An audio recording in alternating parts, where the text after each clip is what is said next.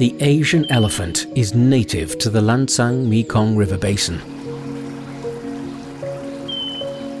These elephants are an integral part of the rainforest here. Throughout history, elephants and humans have lived alongside each other in relative peace, but it has not always been to their benefit.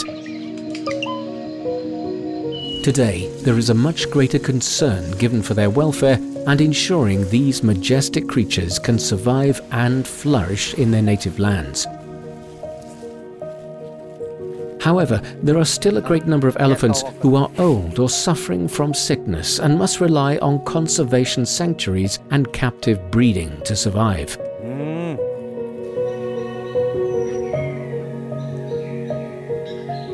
This is Chang Thai Heritage, an elephant conservation sanctuary near the city of Chiang Mai in northern Thailand.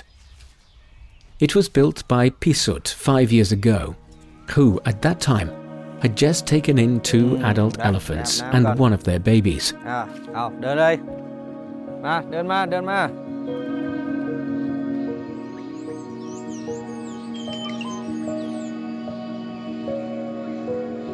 There are about 70 sanctuaries like this in Chiang Mai. The majority of the elephants sent here have either been abandoned by circuses or logging camps.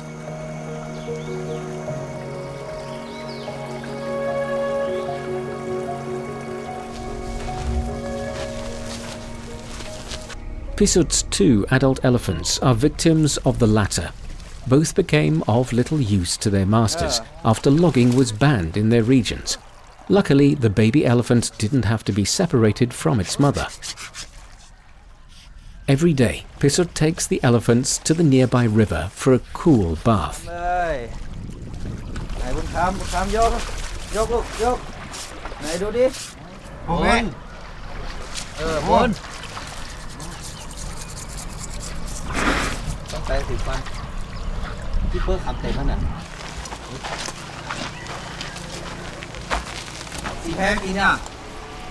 Pisut put up almost all of his money to build the sanctuary. He hopes that by providing a comfortable and loving environment for his wards, they can cohabitate in a way that benefits everyone, including visitors.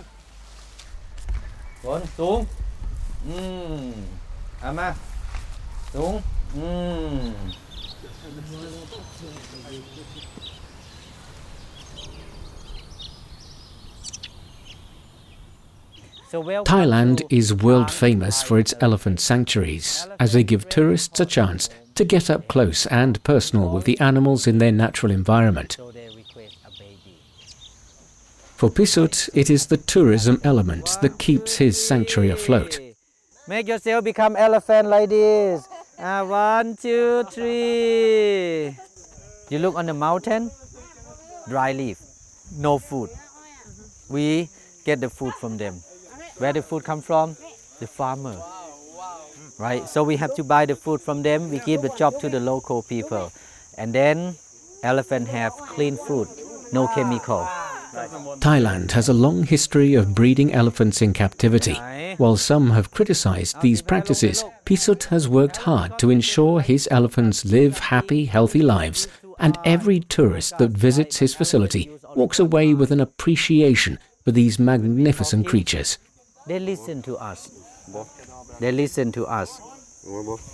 What happened to the This one, before he come here, the owner of the elephant used him to work, to carry the tree. I understand. Right, to carry the tree, and maybe too heavy. It got broken. Yes. Okay. When they train the male elephant to work, to carry the tree, also train the female here. Okay, follow me this way. Pisut grew up in the rainforest, so he has always had an intimate relationship with his surroundings and the creatures in it. It is for this reason he mortgaged his house for a loan to build the sanctuary. Yeah, hard, drop hard.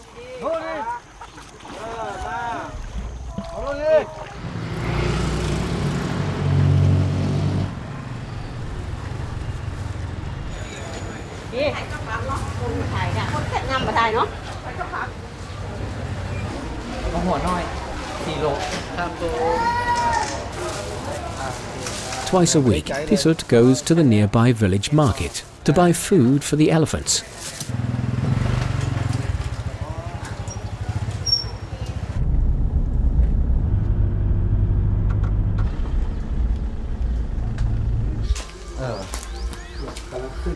Ông y mà lời thắc 25 หัว ครับ 25 หัวเอาเป็นหัวมาเลยผมว่าเอาเป็นกิโลอย่างแห้งอิ่มเอาเนอะ มันได้ครับมันถ้าเกิน น้ำหนักเกินอ่ะ เล่นๆแต่จิ้มก่อนหรือจะหางจิ้ม นี่432เดี๋ยวเข้าไปซื้อของอึกครับนั่นวาง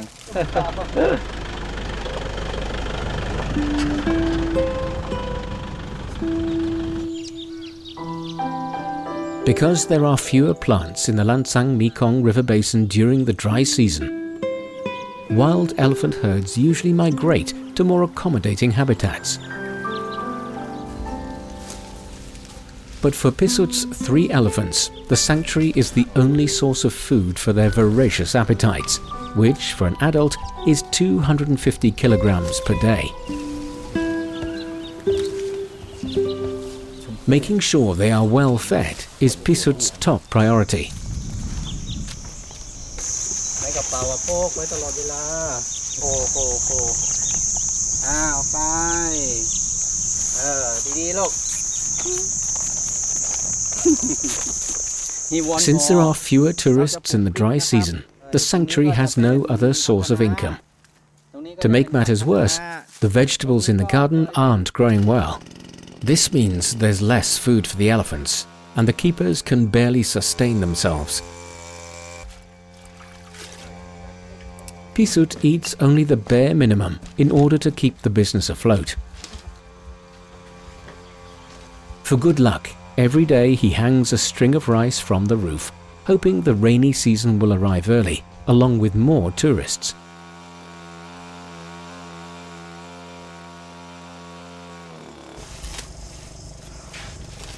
The drier climate has caused the river level to drop, and as a result, the elephants have been taking fewer baths. The root of this elephant's broken tusk is inflamed, so Pisut must be careful not to cause it any more discomfort when he cleans it.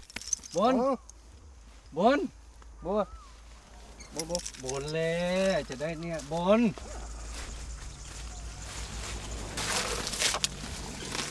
ข้างนี้ก็เป็นอย่างข้างยังนั้นนี่มันเป็นอย่างข้างยังเป็นข้างปูนข้างเดียวเอาไปเรียบร้อย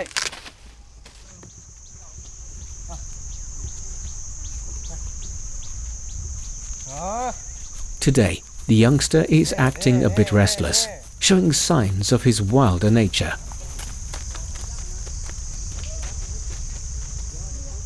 The keepers try their best to stop him, but there's no stopping an elephant, no matter how small.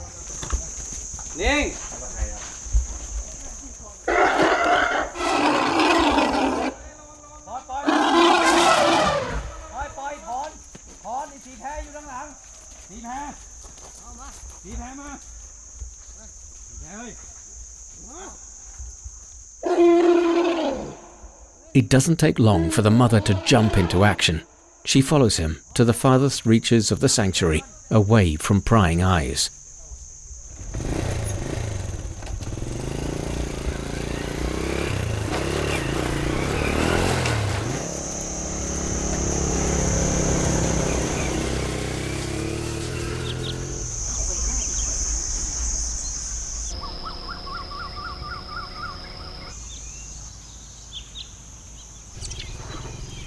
Just before darkness falls, the 2 elephants reluctantly return to their living quarters.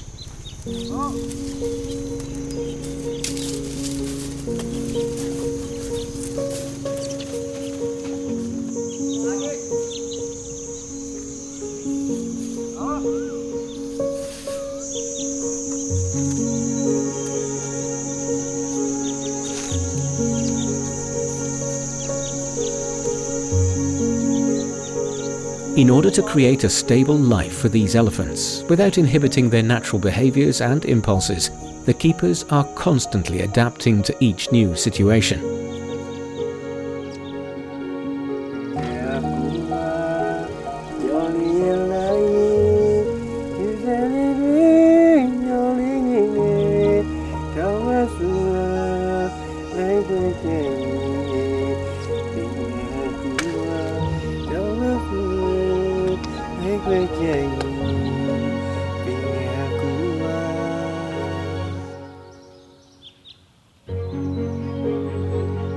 With the rainy season approaching, life at the sanctuary will soon be back to normal. Until then, all Pisut and the other keepers can do is wait patiently. This cohabitation is not without its challenges, but with every challenge also comes opportunity to learn, to adapt, and to create a better life for everyone and everything in the rainforest.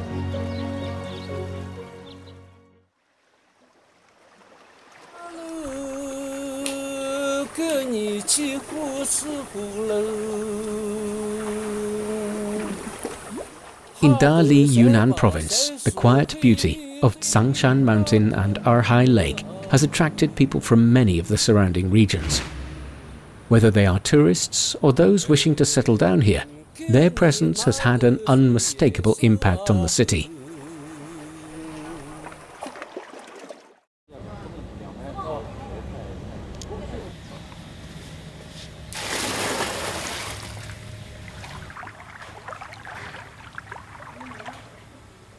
Zhao Qi Liu lives in a neighboring village, and his family has been fishing in Erhai Lake for generations. Today he is a cook at a local restaurant, which serves a delicious selection of traditional fish dishes to guests from all over the world.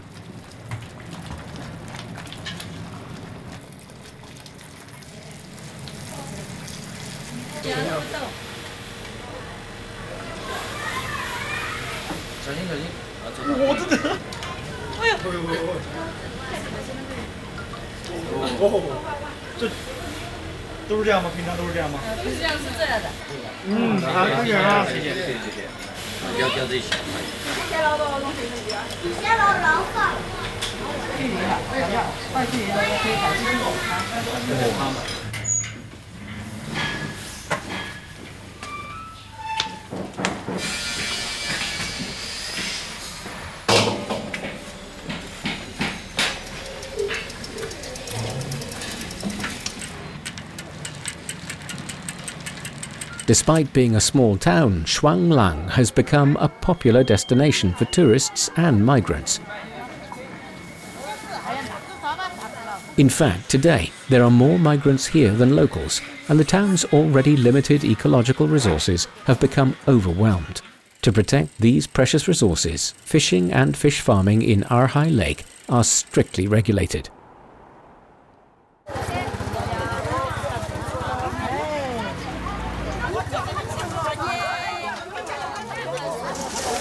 Cage culture is now prohibited on the lake, so Zhao Qi Liu is unable to continue life as a fisherman. Instead, he visits the town market every day to buy from the local fishmongers. Fortunately, his experience tells him which fish are closest to the ones found in Erhai, so he is able to bring back those with the most authentic flavor.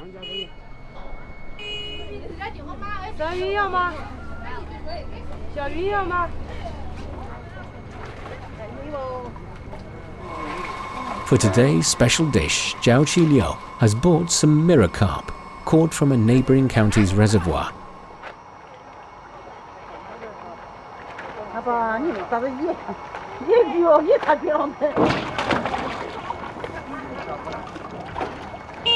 Though they are still alternatives, in his hands, no one will ever know the difference.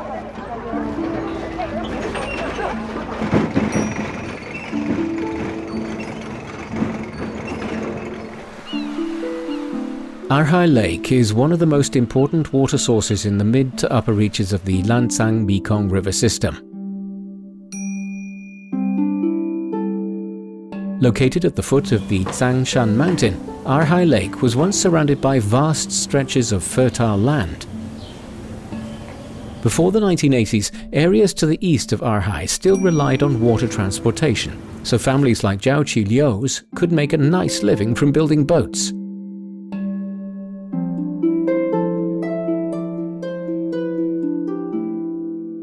But as the fishery and agricultural industries changed over the years, many families turned to other, more profitable trades.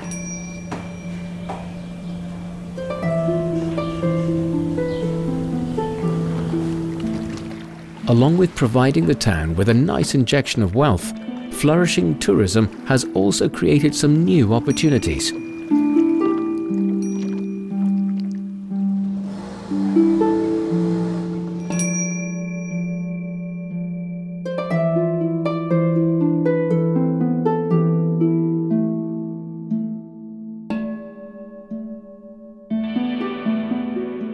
It's late in the evening, but Zhao Qi Liu isn't quite ready to call it a day.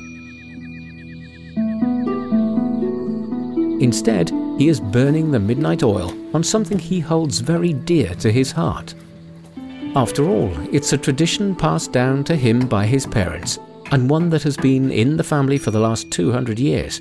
By selling these small fishing boat replicas to tourists, he can make some extra money on the side, while staying true to his heritage.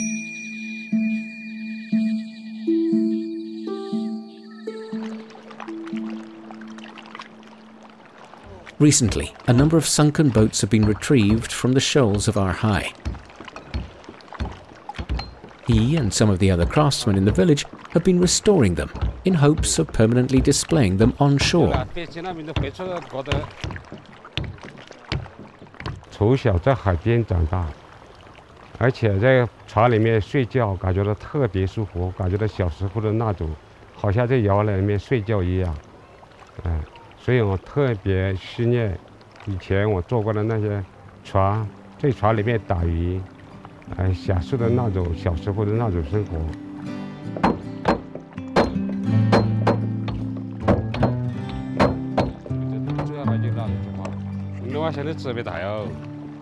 While Zhao Qi Liu misses his former life, he acknowledges there is a need to adapt to changing times. According to him, as long as Arhai Lake exists and its waters are clear, those good memories will never fade away.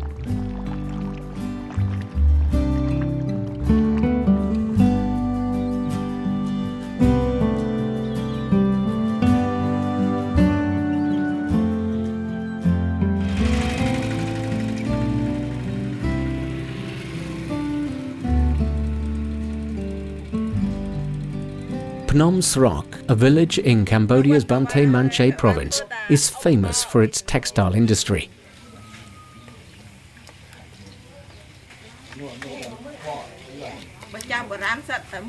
The silk spun from these golden cocoons is known as Golden Khmer Silk.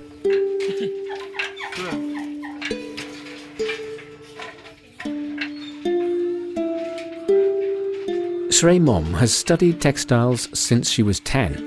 In the past, every household in Phnom Srok used to raise silkworms and weave brocade. But in recent years, the use of pesticides has affected the yield and quality of silk, resulting in the sharp decline of the local silk weaving business. Many families had to give up weaving, and many of the young have gone to work in cities along the Cambodian-Thailand border, leaving the women, children and elderly behind.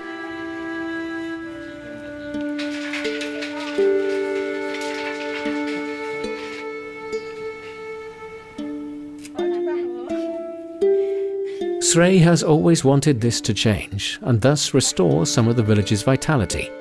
Luckily, Saruan, who has left the village for the city, has given her a ray of hope.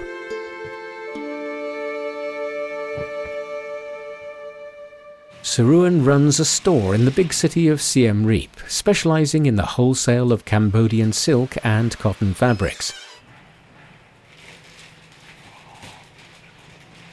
Her handmade silk fabrics are sold all over the world.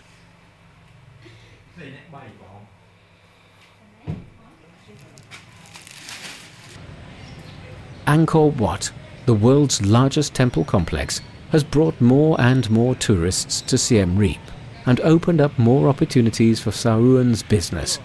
But for it to really thrive, she still needs more people willing to return to her hometown and carry on the tradition. Saruan decided to join forces with Srey back home, setting up a cooperative in Srey's courtyard for women in the village interested in getting into the textile business. Now, with a growing network of sales channels, these traditional local textile skills are back in demand. Almost every loom in the village belongs to the cooperative, which has expanded from around 20 people to over 100. It has also encouraged the locals to start planting mulberries and raising silkworms again.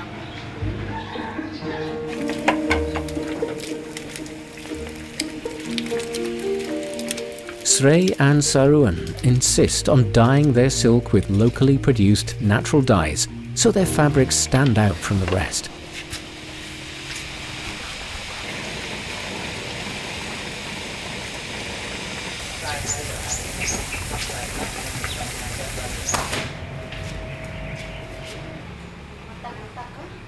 But Saruan wants more than to just restore these traditional crafts. Having worked in sales for years, she knows the pros and cons of handmade products very well. Since her handmade products are too expensive for the locals, they are mainly sold to foreign tourists. Therefore, she and her husband are looking to expand their business scope by designing new patterns and using the internet to meet the demands of the international market.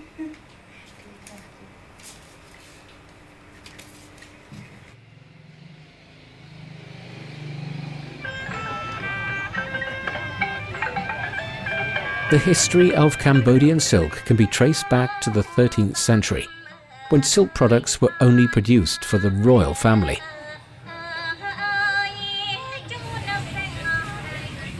Today, Cambodian silk must face the scrutiny of the outside world to be successful in the global market.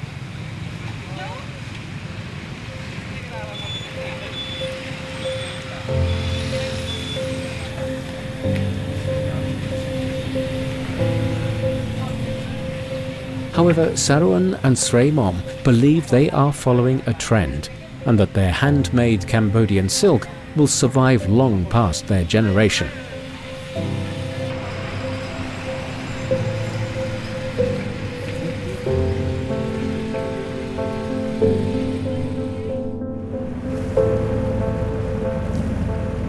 Like many parts of the world, the Lancang-Mekong River Basin is struggling to keep up with the changing times, while maintaining the traditions of the past. But the people, like the river, are as resilient as ever. Some stick steadfast to their traditions, while others embrace change. And then there are those who are happy to strike a balance with the demands of the modern world and nature.